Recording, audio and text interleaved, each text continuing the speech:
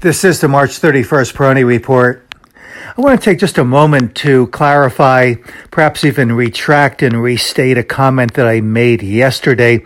I had said that opportunities in the core momentum leadership categories, including consumer discretionary, healthcare, and technology, might not surface until later in the second quarter or sometime earlier in the third quarter. What I really meant to say was I didn't think that the upward momentum would really start to regenerate until sometime around that period. But as far as opportunities are concerned, I do think that many stocks representing these categories have reached pretty oversold levels and are in the process of base building. So as a matter of risk to reward, I think that the risk to reward ratios have improved here in recent sessions for these momentum categories. It's just that I don't think that they will regain the kind of momentum that they had seen previously, last year, for instance, or earlier, until perhaps sometime later in the year, late in the second quarter, early in the third quarter. And I also don't think that the kind of momentum that they enjoyed even up until the end of last year will be realized again anytime soon. But I do think that they will once again emerge as above average performers and market leaders. But at these levels, I do think that there are opportunities as far as exploring a number of the stocks representing these groups. And I want to just speak to the biotechnology sector in particular, because here we're starting to see some steadying net money flow trends, even some positive net money flow trends. So what does this mean?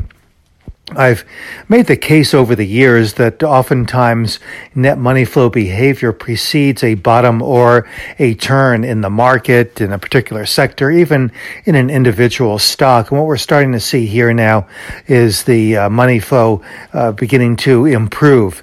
Improve perhaps only from the standpoint that the money flow is not any longer negative and is steadying, going more laterally.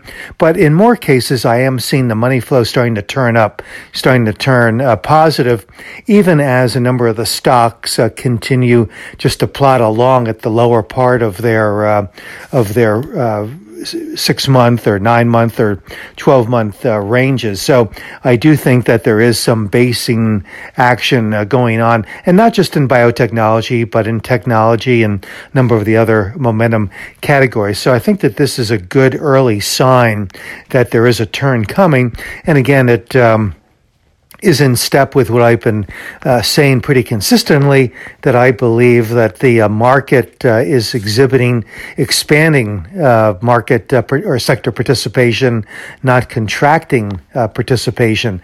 Yes, we have gone through a pretty rigorous consolidation and rotational correction in the momentum areas. But when you think about these more aggressive growth areas, they do tend to correct more in a more unsettling manner than, let's say, the defensive growth areas might. So this is just something that has to be reckoned with when you are participating in these groups. But I think for the long haul, what we have seen here in consumer discretionary and healthcare and technology will be constructive and positive. This is Gene Peroni at Peroni Portfolio Advisors. All expressions and views presented on this podcast are the opinion of the commentator and may be subject to change. AAM makes no recommendation as to the suitability of any investment and may make a market or have financial interest in any security or sector discussed. Past performance is no guarantee of future results.